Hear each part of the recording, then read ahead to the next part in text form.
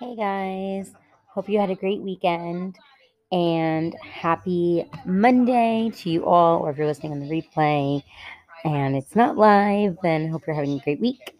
I just wanted to say, sorry in advance for the audio on this episode. It's not horrible, but it's not my favorite. We did our best with editing, but unfortunately, real life, Rose was going through a crazy storm in Texas and it messed with our connection. So we did our best with editing, but it's such a great episode, and Rose shares so much goodness in avocation, like advocating for yourself. I mean, I just made up a word. um, and advocating for moms and like her story. And I just didn't want to lose it. So I hope you guys enjoy this episode regardless. Thank you so much for all the love in my DMs and emails and messages about me feeling sick. I will share more about that later, but all is well. And I'm feeling much better. Thank you. And I hope you guys had a great weekend and all is going well with you. I hope you're letting yourselves enjoy and get out in the sun and get vitamin D and just, enjoy life. I think that's like my biggest message right now is just to lean into faith over fear overall and to just embrace and enjoy life and to trust your God given intuition and your gut in all ways, shapes, and forms. I think that that's just such an important message right now. And the last episode with my other guest was all about trusting your intuition and your gut and all that. And I had so many DMs about it. And I was so glad because I think more and more people are waking up to that. And I think it's so important to have those conversations around that. So I just wanted to share that. So I hope you guys have a great week and you enjoy this episode. Rose Campbell is an incredible mom and influencer and just entrepreneur in the space. And we had a great conversation. And yeah, so I am currently at my in laws in Pennsylvania. I will do an update soon for you guys of what's going on and when we're moving and all of that. So stay tuned. And I felt like I had another thing to tell you guys, but real mom brain. I'm going to leave it at that. So I hope you guys enjoy this episode. As always, please screenshot and post it to social media. Tag Allie Levine Design and Everything with Allie Levine. Tag my guest if you like as well. Share it with a friend. Make sure you're subscribed. Let everyone know how much you love this podcast. It really means so much to me and it does so much for the show. If you haven't left a 5-star written review yet, please do so. It also means so much to the algorithm of podcasts and just everything else. So thank you for all the love in advance. I have some incredible guests coming up as usual for the next couple months. I booked some really incredible people, so I can't wait to share them with you guys. And until next time, cheers. I'll talk to you all soon. This is Everything with Allie Levine, hosted by Hollywood mom, celebrity stylist, influencer, and Bravo reality star, Allie Levine. On this podcast, you'll get a mix of, well, literally everything. From motherhood to fashion, lifestyle to spiritual well-being, all real and raw. Allie interviews celebrities, experts, influencers, entrepreneurs, and so much more. Tune in weekly to be inspired, empowered, and entertained.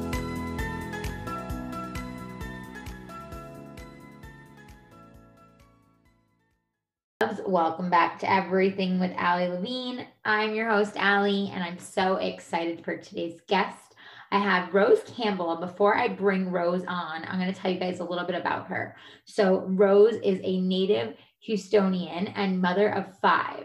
Her experiences as a parent have led to a passion for all things pregnancy and birth.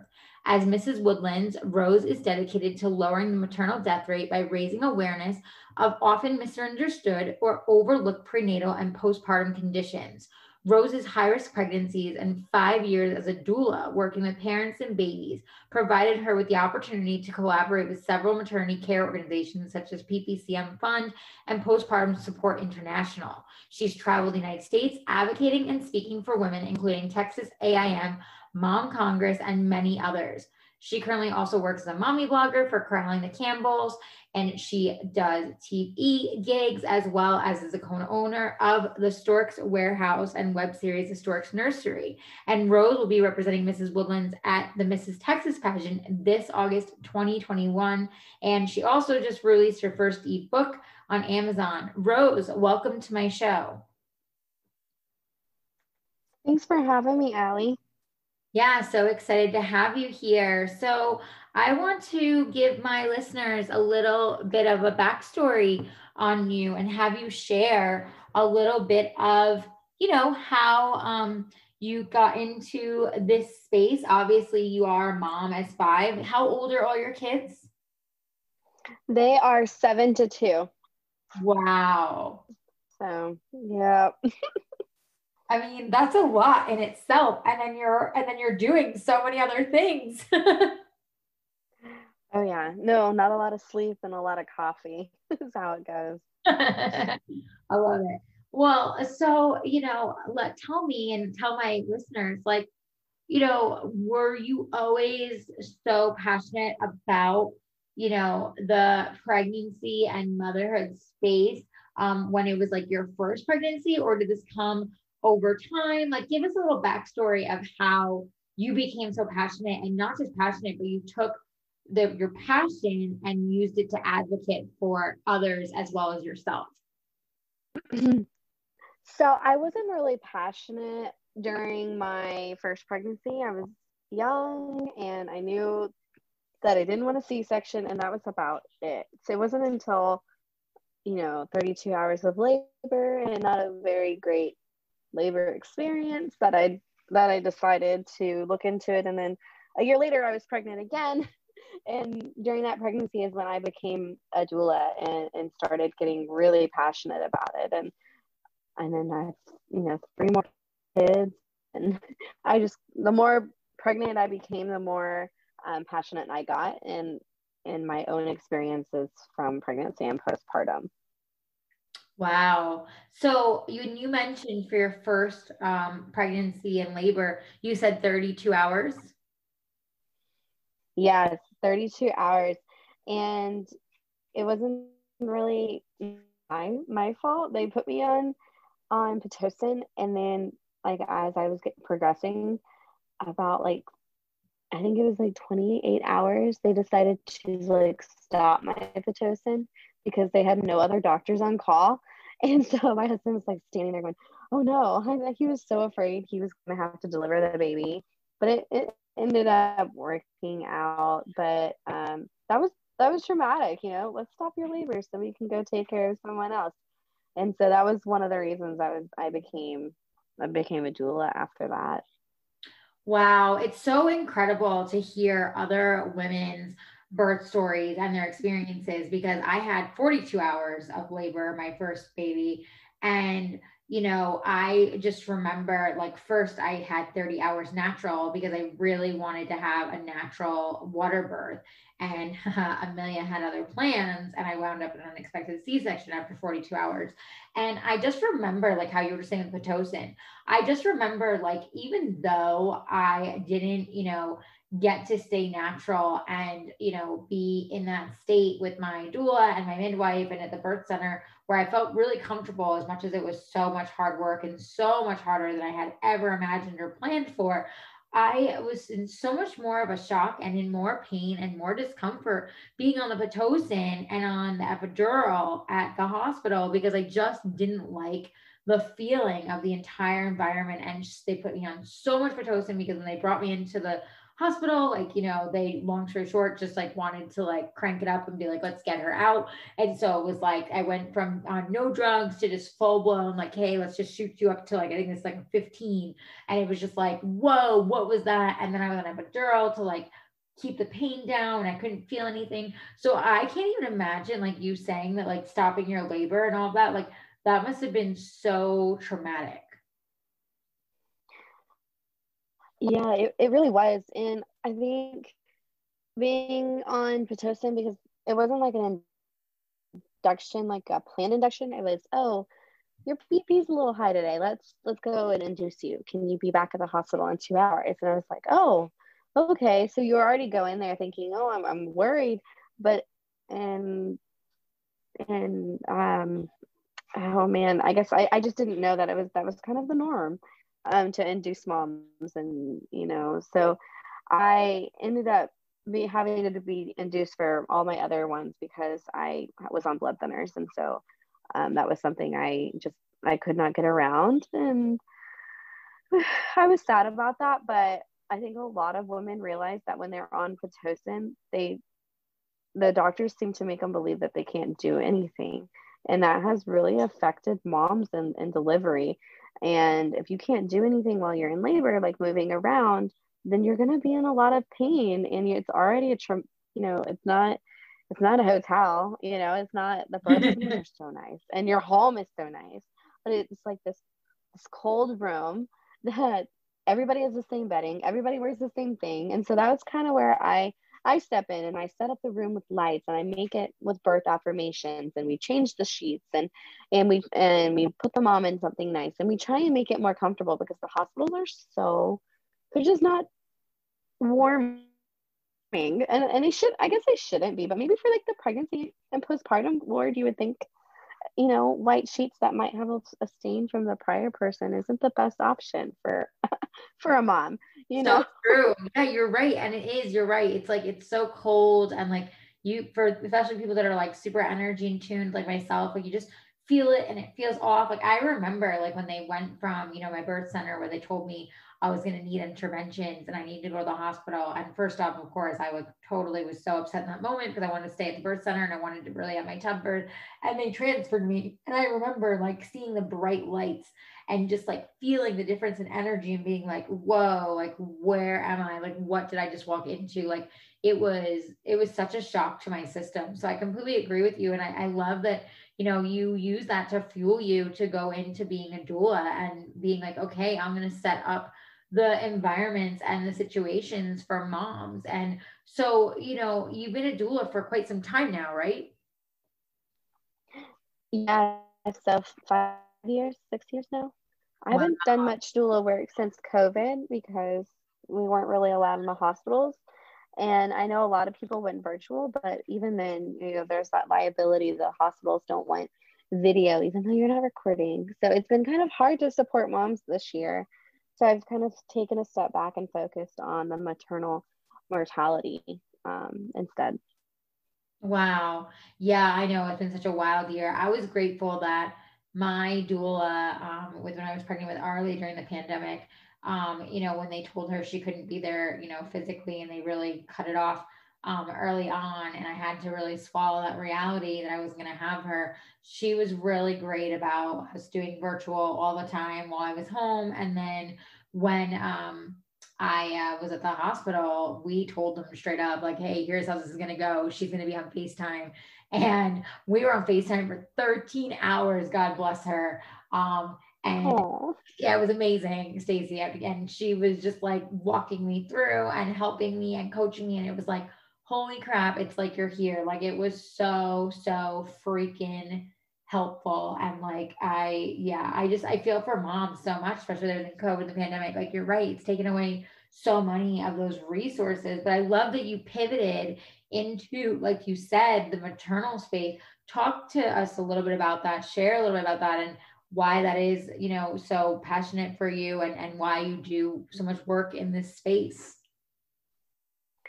so part of why I became a doula was a lot of moms were not supported after stillbirths.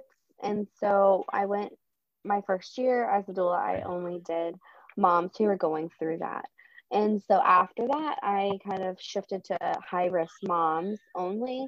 Um, Again, because a lot of moms think that a doula isn't really there for, those high risk moms. They're more for, the natural deliveries. And I stepped into well, let's use the epidural as a tool. Let's use the Pitocin as a tool, but there's things we have to do, like keep moving and switching positions and stuff. Excuse me. So after that, I lost a mom, and it was very, very traumatic. And then during my pregnancies, they were horrible, and they couldn't tell me what was wrong. But I also felt like they weren't really interested in what was wrong. And so I had to reach out to other people for support. And it wasn't until I went to Mom Congress after my last baby, and I met the owner of PPCM, and we became friends. And then 2 weeks, talk about energies, just fate, on meeting people. 2 weeks after I met her, I went into cardiac arrest and literally almost died. And Wow. it was her who was telling me in the back of my mind, ask them for this test. It's a BMP test. Ask them for it. And I had 5 blood clots. I've had a stillbirth. I've had an IUGR baby. I've had very difficult pregnancies, and they just didn't test me for things. I mean, they tested me for things like Ebola, but not pregnancy-related heart conditions. Okay. So yeah, okay. I was at a delivery and at another hospital, and the doctor looked at me and said, "What is wrong?" And I didn't know what was wrong. I couldn't see clearly. I mean, I had like the white dots. My left side was going numb, and he told me to go to a heart hospital that was 15 minutes down the road. So I did, and I literally like stumbled in there, and the receptionist asked me like, "What's wrong?" And I couldn't even speak. All I tapped my chest and said, "My heart," and they immediately got me back. And the doctor, they were just chatting to each other, and I finally spoke up and said, "I think I need this test. I'm 4 months postpartum. I don't know what's wrong. Can we please just try this?"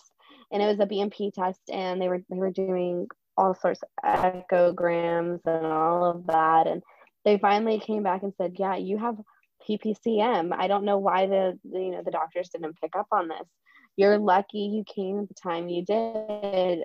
Otherwise, you would have died." Wow. And Wow. it's sad because Texas is on the top 10 for maternal mortality. And one of those is heart conditions, and the other is postpartum depression, and then hemorrhaging. And those are the top 3. I don't understand why 1 in 8 women are dying. I mean, that's ridiculous. We shouldn't be on the list. So what I'm proposing is for doctors to do the BMP test postpartum, and then it's curable. It's nothing that if they do this test, they can catch it quickly. This test is also linked back to cancer, and I had cancer in December, and so it's something that it's a preventative measure. But unless you're high risk and unless you have like cancer in your family, they're just not willing to do it. And so that's what I'm doing right now, is advocating for this test. And then after that, we can focus more money on moms and postpartum depression, because if they know what's going on with them, there's more likely a chance that they're not going to have as bad of postpartum depression, because they're able to get the treatment they need.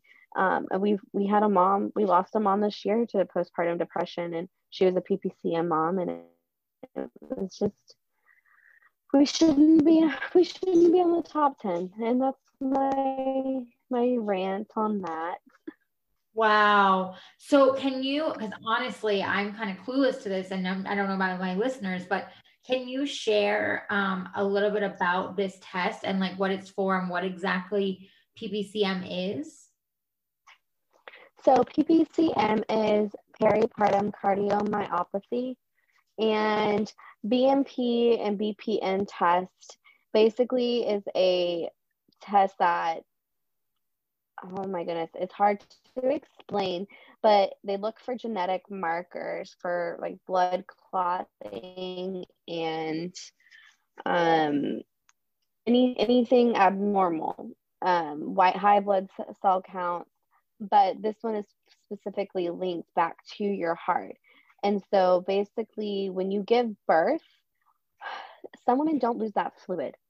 And that fluid basically, because I mean, you have a lot of water weight during your pregnancy, and a lot of people don't realize that. But if they don't, normally, if you can lose it at 6 to 9 weeks postpartum, but some moms don't. And that fluid will travel up and into your heart. And if you have blood clotting disorders or anything like that, it will cause an infection. And that is part of peripartum cardiomyopathy. And so there is a cure for it. But a lot of doctors don't see you until 9 to 12 weeks. And sometimes some doctors just don't even see you postpartum. And so that's something else that we're really trying to push is more doctor visits. I mean, your midwife probably saw you. I don't know if she saw you because you had ended up needing a C-section, but normally a midwife will see you 2 weeks, 4 weeks, 6 weeks, and it's okay. Yeah. So that, yeah, my midwife still, like, she was like, I have to say, like, she was great because even though I had the C-section, she actually asked if she could go in, and she was in the OR when they cut me, and she was there with my husband, and she saw me a few days after, and then she saw me 2 weeks after, and she was actually one of the first ones to also diagnose me with postpartum depression. Yeah, so midwives are more personable, and I feel like if doctors could just take a step back for moms that are postpartum, we would have less moms dying, and that's just wow. simple. That must have been so scary. I mean, did they tell you, like, when you asked for that test, right, and you're there and everything's happening, did they say to you you almost died? Yeah, the cardiologist told me that. He's like, I don't know how you knew about that test. I don't know why your OBGYN didn't refer you out to anybody, but this is exactly what test you needed. And if we hadn't done that, you probably would have died because we wouldn't have known what was wrong with you. Wow. And it's such a simple test, and I don't know. It's frustrating. Oh, yes. I mean, no kidding. Like, no wonder, like, you've gotten so loud about it and are advocating for it. I mean, and it's obviously that's how, you make change by, especially when you like lived it and went through a personal experience. But this is why I have a real issue with like the medical, industry in a sense, because I tell this to my husband all the time. I'm like, okay, don't get me wrong. There's some really great doctors out there and there's some really great people in medicine, but overall, there are so many who just keep looking at people as numbers, and they just kind of like pass you along, and they don't do the things as far as running the extra tests. And like you said, like there's an actual cure and there's a test and there's all these things that are simple that can be done, but just aren't happening. And it's like, this is where you see, in my opinion, the medical system fail us like over and over again. It's like, they're so concerned about certain things, but then other things that can be actually handled just get like pushed in, like, under the rug. Like you just said, you're like Texas, Alaska, like big, states that have these, like, what did you say, the top 5 or top 10? Yeah, we're in the top 10 for maternal mortality rate in the United States. And then the United States is in the top 5 for maternal mortality. Wow.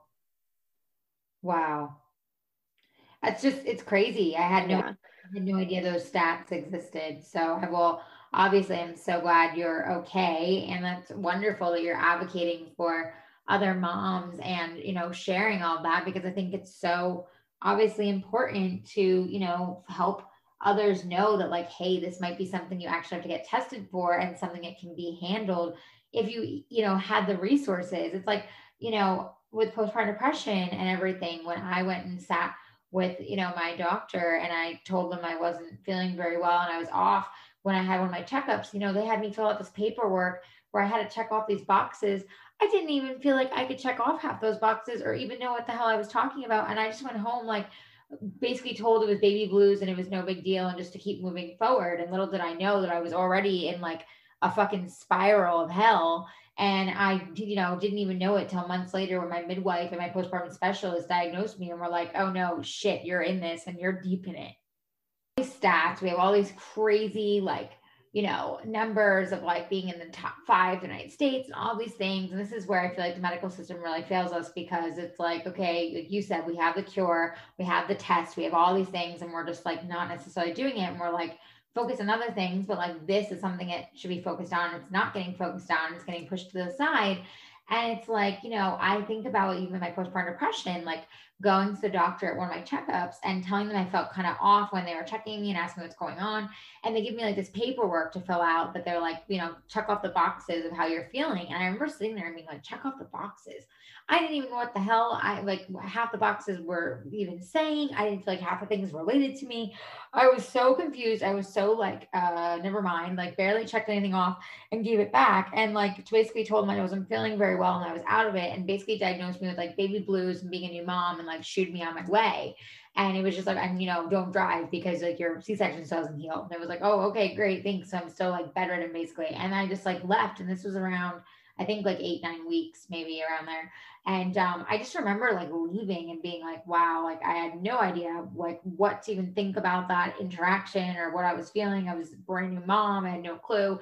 And then, I think about later on with my midwife who like very much diagnosed me and then referred me to postpartum specialist. And when she met up with me, she was like, wow, you are really deep in it. And meanwhile, like I had left then kind of knowing from that doctor's appointment, I was in like something, but I didn't realize what a dark like place and dark hell I was really in until I was fully blown, diagnosed. And I think because I was just wrote off like, oh, whatever, no big deal, it's baby blues. Like, you sharing what you just shared, it's like that happens so much to moms where it just gets written off like, oh, it's just no big deal. It's like, it's just, it's normal. Oh, this is just this. And it's like, it's not. No, I agree, especially with the Edinburgh scale, which is the check mark one for postpartum depression, the questionnaire. It doesn't really, I mean, it's not personable. They give it to all their moms, and I personally did the same thing you did, just kind of, oh, they're gonna just have me answer a questionnaire on this, okay? And they just told me, oh, it's just baby blues, you just lost a baby, you just, it's normal. It's like, oh, okay, but thanks. Yeah. Wow. Well, yeah. I mean, it's mind blowing, right? It's like we've come so far as moms, but we have so much work still to do in so many spaces when it comes to our maternal health and all these issues that you're discussing. Like, I didn't know anything about this until you just shared it. Like, I know a little bit about, like you said, Lindsay from PVCM, because I've met her through you and I've, spoken about her, and everything, but I didn't know the like full depths of, the test and like what it all led to and all the stats. Like, it's just crazy when you start to like find out things like this. You're like, wow. And then when you find out there's a cure and there's a test, like you're like, why are not more moms being tested for this? Why are there not more discussions around this? More doctors making sure that like this is happening. OBs are putting this as something that's like routine versus like, oh, well, we have to check for this and this, but that gets put on the back of the burner being like, oh, well, that's like a fluke thing. But what you just described is actually pretty common. Yeah, it's pretty common for moms. It's getting to the point where you go to a doctor's office and then you have to tell them what you have. They don't diagnose you anymore. Yeah, it's wild. It's so true. It's like here's what I think I have from diagnosing myself versus like, hey, I think, this might not be what, we think it is. So like, let's look into something else. So it's just wild too, because like you said of like the energy and like fate, like had you not met Lindsay and like, had you not like, gone to Mom Congress, like who knows if you would have been able to advocate for yourself. I would not have. And it's funny to say that because I am a doula and I was a doula at that time, but it's hard to advocate for yourself when you don't, I don't want to say I didn't have the support, because my husband was very supportive. He did not understand what was going on. He didn't go to Mom Congress, so he was just like, I don't know, but it's hard to advocate for yourself, and you shouldn't have to advocate like that for yourself. They're trained to help you, and if I hadn't met her, I'm not sure my kids would have a mom today. Yeah, that's wild. I mean, wow. Well, and you talking about, Rose, about advocating for yourself, and like, even I appreciate you being raw and real about, even yourself as a doula having a hard time advocating for yourself, because there's so many moms who don't even, have doulas or have much support, and they don't advocate for themselves, and they don't know how to. And that's something I've gotten really passionate about, and something I learned, especially from, second birth, fast forward to being pregnant, with Arlie during COVID, the pandemic, and then being able to achieve my VBAC. Like, I had no idea how much advocating for yourself, not only do you take your power back and you stand in your power as a mom, but you also like really challenge like the medical system and the quote unquote experts in front of you. And you see that like, they are human too, and that they can be wrong and they can make mistakes and all these things. And you're just like, oh, wow. I think that when you start to do that and you start to really step into that power and advocate for yourself, you realize like how strong you really are as a mom, and how you do know so much of your own body and your own intuition. But we're told and we're taught by the system and by the medical and by all these things that like we're not right about our gut, and we're not right about this, and we're not right about that. And so I just appreciate you sharing that it was even hard for you to advocate, to know how to advocate for yourself as a doula. And I'm curious, like, you have 5 kids now. What's the difference in yourself from going from like that moment to now being like, 5th pregnancy through now postpartum, like the whole thing, and like a real seasoned mom in a lot of ways? What is it like now for you to be a doula as well, and be, I'm sure, in a much more of a place where you can advocate for yourself? What is that like? I feel like it is more empowering for me. And I know that's probably sounds so weird, but my last pregnancy was pretty rough. And then my delivery, I advocated so hard. Like my deliveries before, I ended up switching deliver like OBGYNs, and while pushing on my 4th. And so with my 5th, I found a very, very supportive OBGYN. He didn't do as many tests as I would have liked, but he was very supportive, and I had gone to birth with him. He's the only one in Houston that will do VBACs, especially twin VBACs, and he'll even do twin vaginal deliveries first time around. And so my husband was like, I'm going to help deliver the baby, and we're going to do this. And there were so many things that we said, no, this is what we're going to do. And you're not going to tell me no. I hired you, and I can fire you at any point. And so having that experience myself was it was very empowering. And so when I went to my first delivery after my own delivery, it was the mom was she was having a very hard time, and the doctor stepped in and was like, this is what we're going to do. And it was very aggressive. And I told him, no, step back. We're going to discuss this, because she hired you and she can fire you. And if I hadn't gone through that myself, I feel like I wouldn't have been able to support these moms as well as I could have. And so another thing that like really bothers me is people think that having a C-section is like the easy way out. And I'm not sure if people realize that most women, when they do have a C-section, they've already gone through 20 plus, 30 plus hours of labor, and they are already they're having like a 2-for-1. And not only are they getting cut open, but they also had all that pressure, down there. And some women even tried pushing, and so they're swollen and they're hurting. And I am sick of it. I'm sick of people saying moms are having the easy way out by having these C-sections, when a C-section recovery is so much worse than a vaginal delivery. And I don't know, it just really irks me. Yeah. Um, I hear you. I mean, look, I had a C-section, I've had a VBAC, and I told my husband, I'm like, oh my God, as much as the VBAC was like all different type of recovery and it was painful and it was hard. I mean, the C-section, for me, there was no question. I mean, the C-section was brutal, especially the fact that like it was 42 hours and then I was exhausted. I was bedridden. I couldn't get a bed for almost like 3 weeks. I couldn't go up and down my stairs for almost 5 weeks. I couldn't drive for 9 weeks. Like, it was so intense. My recovery, my body was like, holy shit, what just happened? I felt like I literally had been hit by a truck twice. Like, it was just, it was wild. And I agree with you. Like, it's so funny you said that, because I don't know if you saw my reels I recently posted, where in one of the comments that one of the trolly comments I got was like, I thought it was easier. It's like, yeah, sure. It's just like, people don't realize that, of course, all births are like so intense and there's so much. I mean, I always joke with people, like, you literally go through a car wreck, at least as far as your body's concerned, and you somehow are still here. It's like, it's wild.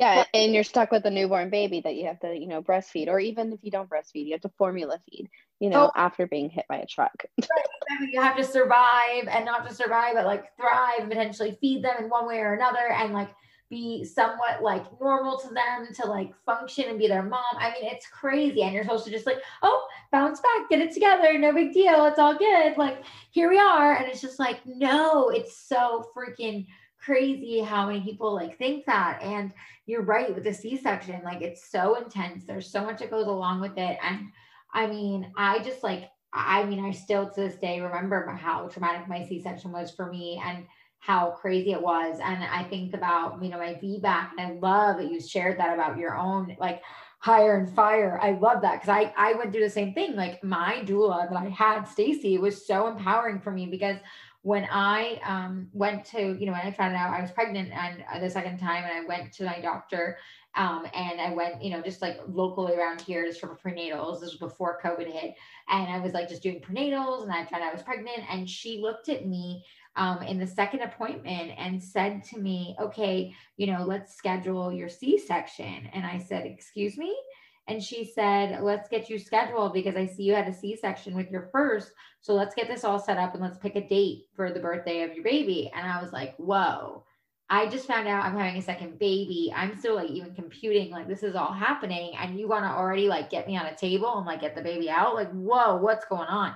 And she was like, oh no, it's just standard procedure. We just like make sure we, check everything off our boxes, like sign this here, that you're gonna have a C-section. And I looked at her and I was like, honestly, I don't think I'm going to have a C-section. I think I'm going to have a VBAC. And she was like, whoa, whoa, whoa. And she immediately went into fear, like how to make me scared. Like, here's the risks, here's this, here's that, here's the paperwork. Let me explain to you why you don't want to do a VBAC. And like, literally tried everything to convince me, like, there's no way you're going to be able to do this. And thank God, because of my C-section with Amelia and the birth community I came so close to, I learned from different chiropractors and doulas and midwives that like that was not true, and that you can have a VBAC. And I learned what a VBAC was, which for those listening that don't know, it's vaginal birth after a C-section.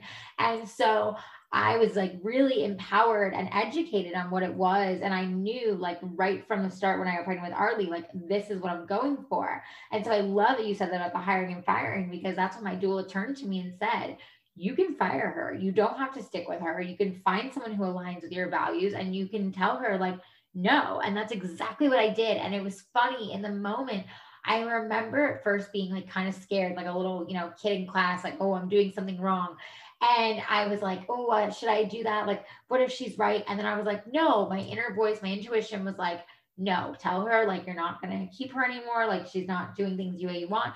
And I fired her, and I told her I will go elsewhere. And I was so grateful I did, because it took me a few doctors, but then I found Dr. Brock, who, gave me my VBAC and is known as the VBAC King of Los Angeles. And he was amazing. And not only did he let me advocate for myself, but he really hung in there with me, even when at the end, when Arlie was right at 42 weeks and he was like getting ready to want to induce me. And I was like, Dr. Brock, with all respect, you told me I could go to the end, as long as everything looks good, I want to go to the end. And he was like, okay, we will go to the end. And if things change, then we were doing the induction. But like, he really followed through even to the last detail when Arlie like even got a little bit stuck at the end and I spiked a fever and he looked at me and he was like, okay, if this doesn't play out, then like, I'm sorry. I know you wanted to be back, but like, I have to do what's right for you and the baby.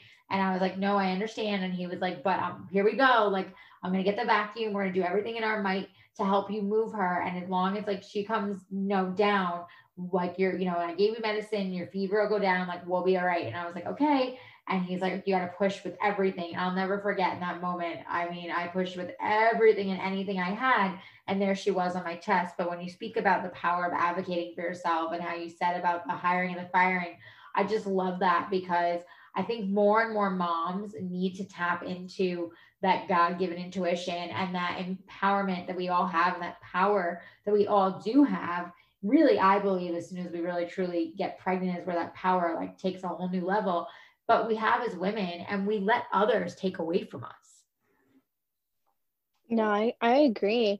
And I don't understand why they push the C-section so much. Well, it's money. I mean, it's all money. I mean, I switched so many doctors. Okay, I'm good. I switched so many doctors because they just, oh, you had a dystocia baby. And with my first, he was dystocia, which means he got stuck in the canal coming out. But the nurse like power drived on my stomach and he came shooting out. But his arm didn't break. It was a little bruise. I didn't tear. Everything was fine. And he didn't need oxygen. He didn't need anything. He just literally only had a little bruise on his left arm. And after that, they were like, no, you're having a C-section. I'm like, no, I'm not. I'm not having a C-section just because he got stuck coming out. I didn't need assistance. You just pushed on my stomach a little, and well, a lot, and he came out and everything was fine. And I didn't have a dystocia baby again. I had ever. All my babies were over 9 pounds and 23 inches. Except for one. She was my IUGR baby. She was only 5 pounds.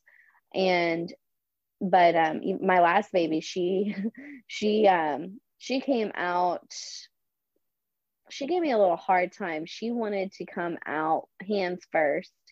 And she even grabbed the nurse's hand when she checked me, and it flipped her out. But again, I advocated for myself and I never needed the assistance in labor. And there was never any reason for me to have a C-section. It was with my fourth where I fired the doctor and said no, because he literally walked in. My doctor was out of town. He literally walked in and said, you've been in labor for 4 hours. Your last labor was only 3 hours. So if you don't have this baby in the next hour, we're going to have a C-section. I said, no, we're not. And he goes, if you do not have a C-section, you refuse, I will physically remove the baby out of your vagina. And I was like, try me. Try me. I will walk out of here and go across the street to a different doctor. Wow. You will not do that. And my husband even stood up and said, no, you're not. And they put my husband was aggressive in my paperwork. And I was like, seriously? Wow. Okay. Wow. So but, I say I advocated for myself, but he ended up walking in and he told me I was 7 centimeters and then he ripped my cervix. It was actually pretty bad. Very, very traumatic delivery. And I was not going to have any more babies after that because I was tired. I did not want to have to keep advocating for myself. And I went in to have my tubes tied and I was pregnant. Oh, wow. So, yeah. But I mean, it's tiring. We shouldn't have to. We go to these doctors thinking that they're, I don't know what we think, to be honest, anymore. But it's just frustrating. We think they have our best interest at heart, we would like to believe that. And we think that they want to do what we, what we want and what we need. And a lot of times you're right. Like they don't. And you're right. It is exhausting advocating for yourself. It is exhausting having to stand up for yourself and say, this is not right, or this is not what I'm feeling, or my intuition says this is off, or whatever it may be. And being told that you're wrong. I remember with my doctor, with, wanting me to have a C-section, like she was like, there's no way you're going to be able to have a VBAC. Like there's no way that this is going to happen. There's no way. And it was very much like those limiting beliefs and just very much trying to put me in the fear method. Like, and you can have this and you can have that. And it was like, yes, thank you. I know you can have a uterine rupture. Yes, thank you. I know all the risks. I'm aware. I know everything. I've done my research. Like, you're not going to scare me into submission. That's a major issue with our entire medical system. I mean, and I know I'm going to get hit for this for saying it on my show, but COVID included, it's like, you must get the vaccine because you're in fear of everything. And it's like, if you choose to do that, then you choose to because you choose to. Don't put people and riddle them in fear that they make a decision out of fear and fear alone, because fear is such a low vibe, low frequency place to be. And it shouldn't be something that they want to like surround you in to make you make decisions, along with like, you must get a C-section because this. Meanwhile, like you're able to have a vaginal birth. Okay. I set all my moms down in a childbirth class beforehand, and we go over all the induction methods, because the doctor will just look at you and say, we're going to induce you. This is how we're going to induce you. But they don't go into detail. They're like, oh, we're going to give you these pills, or, oh, we're going to hook you up to this IV, but they don't give you anything else. And so it's my job to sit the moms down, tell them every single thing, and then also tell them how I will support them during this process, and also their rights during this process. Like, you do not legally have to stay in a bed. You are allowed to get up. And so that's everything. I sit them down, explain everything. And I get a lot of moms who will ask me like about vaccines and stuff. And I have to tell them, I can't give you my personal opinion. Let's sit down, go over the facts. And if you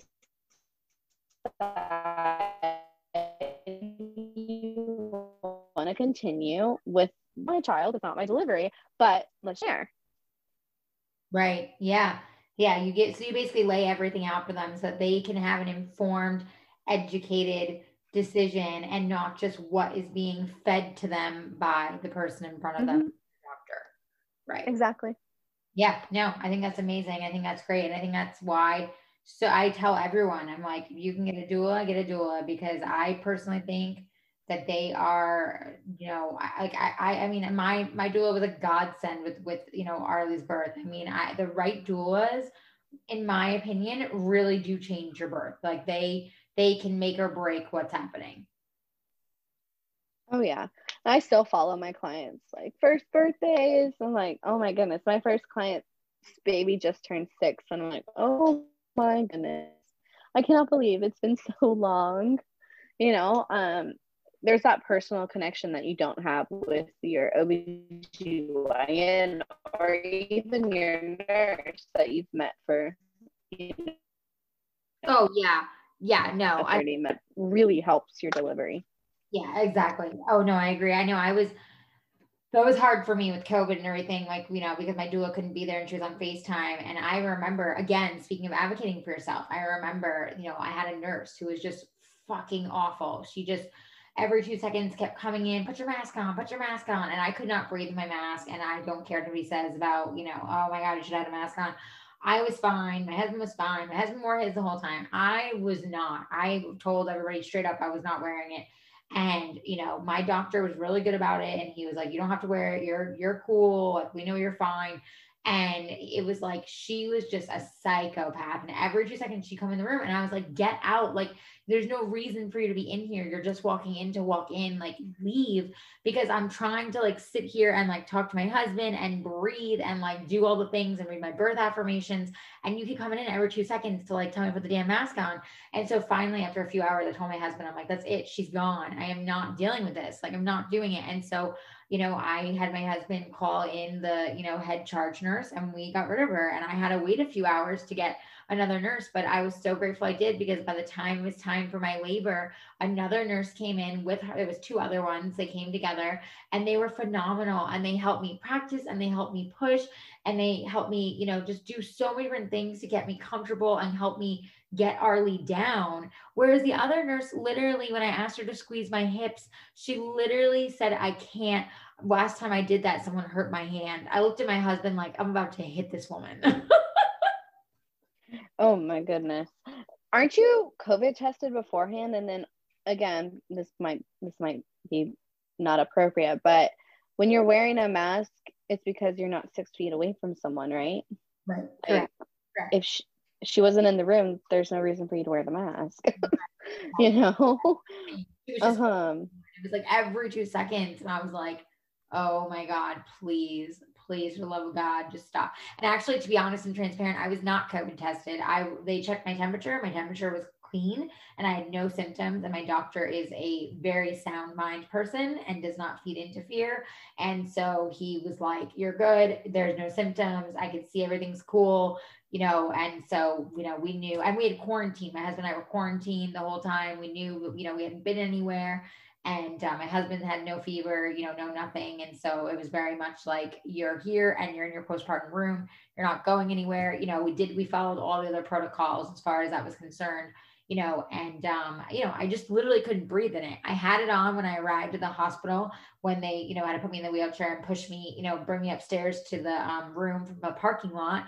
I had it on. But then after that, when I was in my own space and in my own room, it was like, no, turn the lights down, get my music on, set up my stuff. My husband put my little twinkle lights, my birth affirmation for my doula that Stacy had given him. And it was like, I'm taking my mask off. Like, I barely can freaking breathe as is. Like, fuck that noise.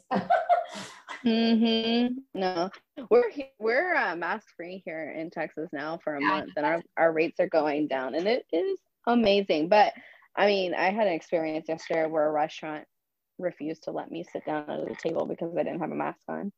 I was like, I'm just gonna go across the street to a different restaurant then. Exactly. You're like, and I did. Yeah, you do. You let me in.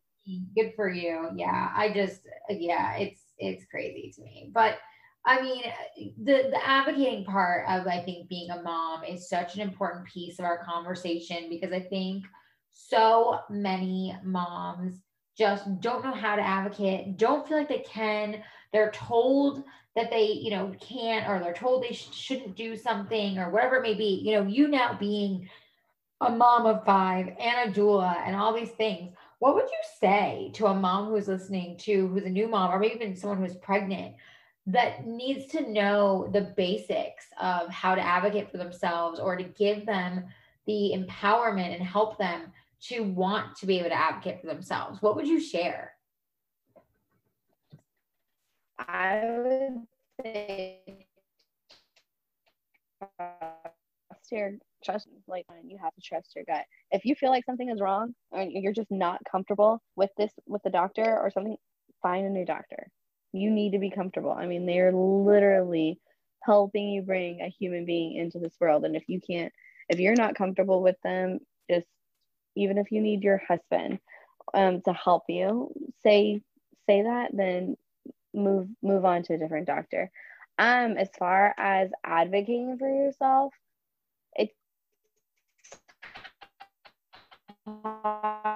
hard to find that inner voice, but you have to find they're gonna though, and it's your right to have the experience that you deserve. And I think, we're supposed to be able to trust them, but so many moms have repeat C-sections just because the doctor said, oh, you have to have a C-section again. And when all reality is, no, you don't. And so just do your research. If your research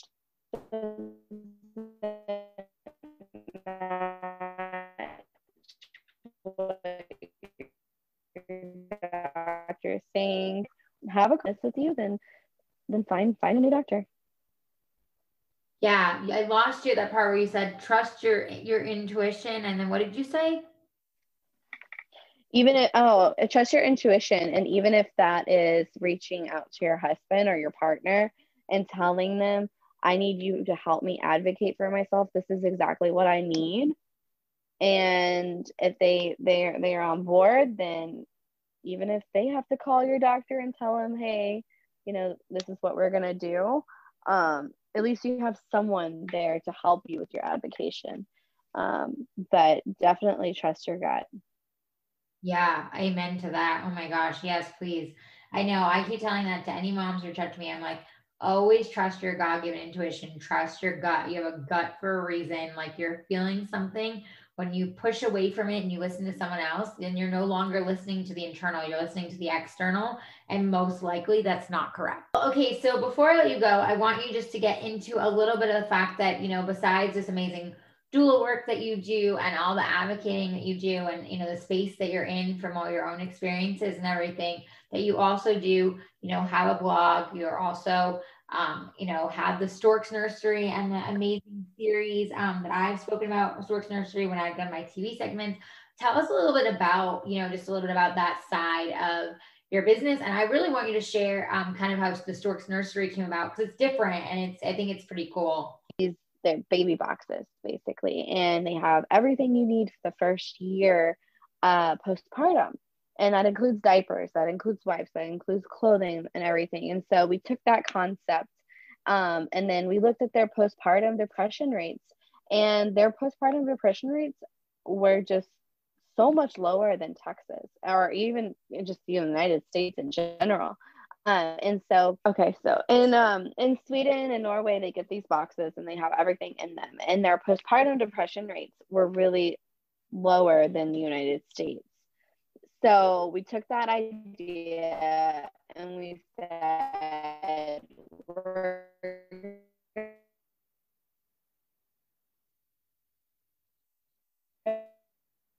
gonna give moms their nurseries with not as much clothes, just buy you clothes. I mean, I don't know about yours, but when I've attended baby showers and I've had my own, people just buy so many clothes and not really the essentials that you need. And so that was what we went off of, was just baby soaps. And but also with that, we added postpartum support. So any of the moms that we've done a nursery for, they also get 3 months postpartum with a postpartum doula.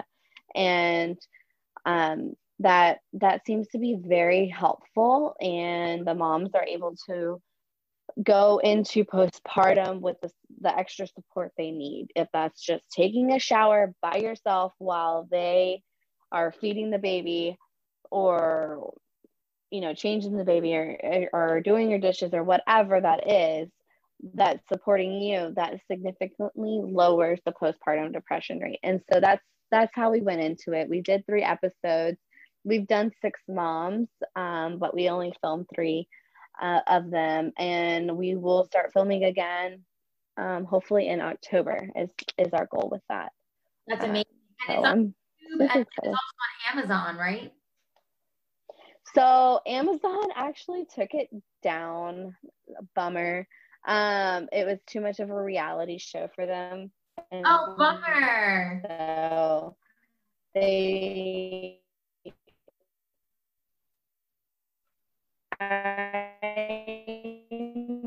no, we were so upset. It was a reality show because we put it as like a documentary on there. But anyways, they took it down. It's only on YouTube right now.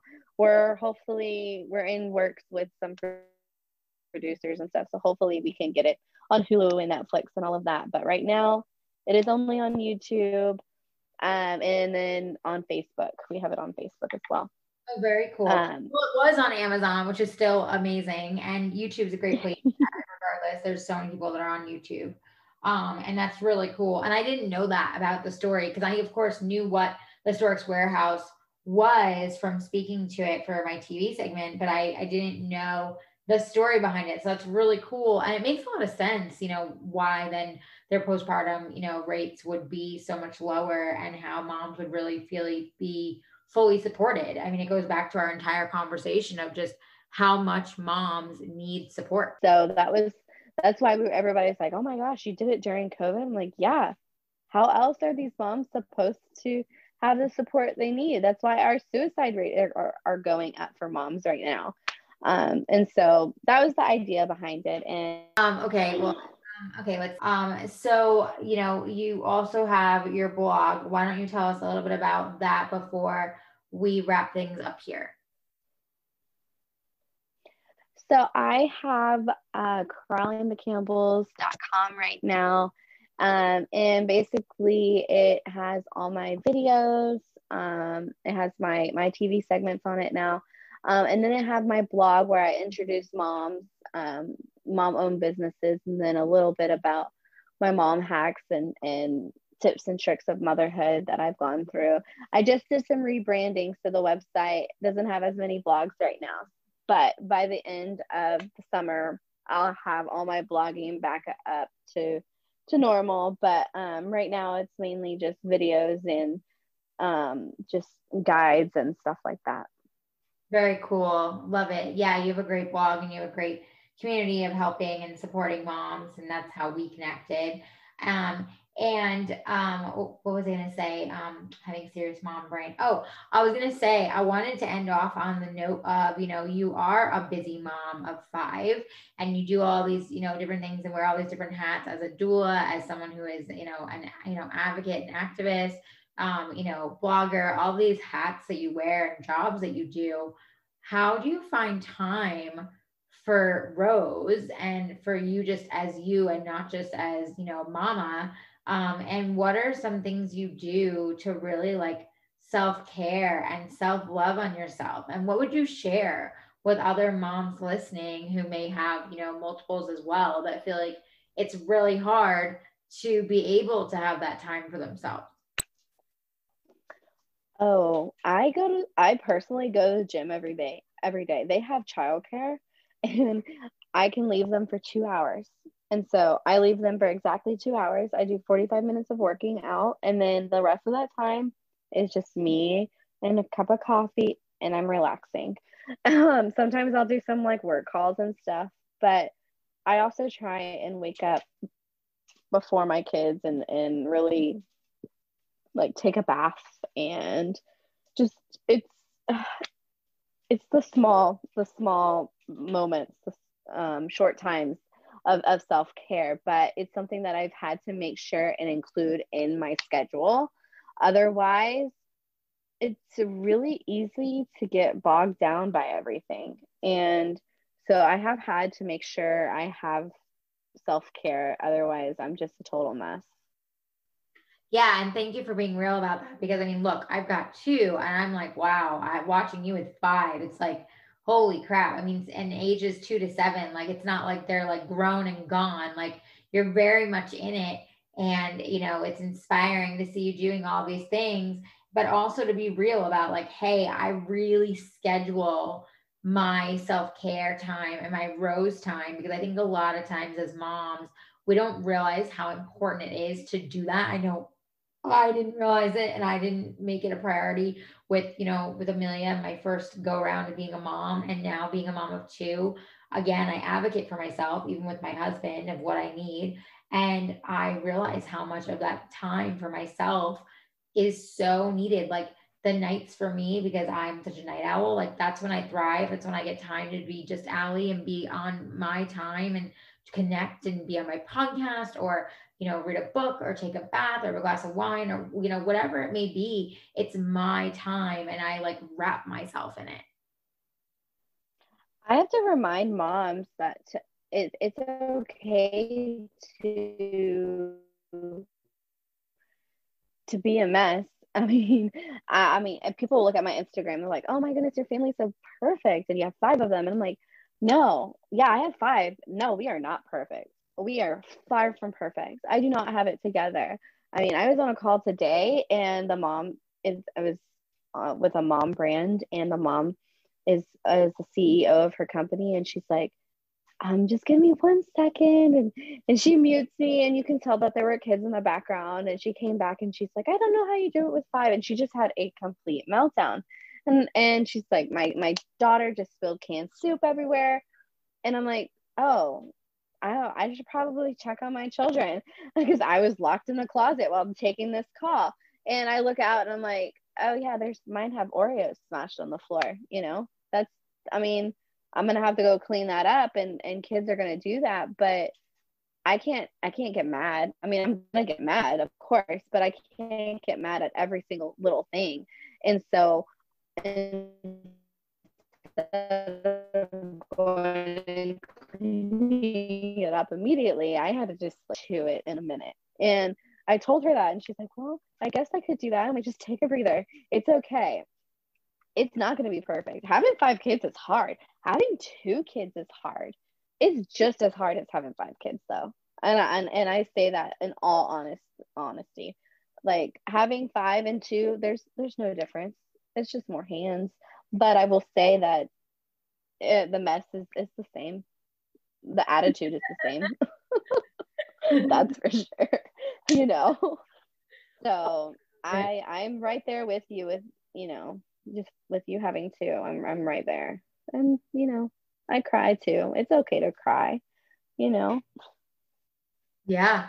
And thank you for saying that, because I think a lot of moms need to hear that. And I know I definitely need to at points too. And it's so important. Well, Rose, thank you for being so real and raw and sharing so much of your journey and just your realness and motherhood and everything, and being an advocate in such an important space and incredible doula. Before I let you go, of course, tell us where we can find you, follow you, pimp yourself out. And if there's anything else you want to leave us with, or anything you'd want, my listeners, especially moms, to take away from this episode, is something to maybe think about or write down, or, anything, feel free to share. The floor is yours. Important. So don't forget that. And then we need to make sure and encourage each other, and being a mother is tough, and we're here for each other, and it's okay to have rough days. And that's what I will end on. Yes, I love that. We're here for each other. And you cut out, tell us your Instagram and website once again. My Instagram is Corralling the Campbells, and my website is corrallingthecampbells.com, and her Instagram is Corralling the Campbells. And guys, everything will be in the show notes.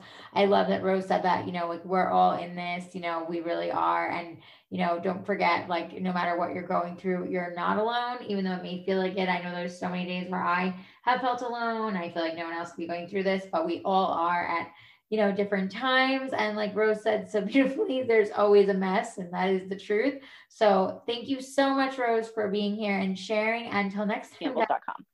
Cheers. Bye. Thanks for listening to Everything with Allie Levine. If you loved this episode, please leave a review, screenshot this episode, tell a friend, tag us on social media, subscribe. Tune in weekly for new episodes and to continuously be uplifted, empowered, and inspired.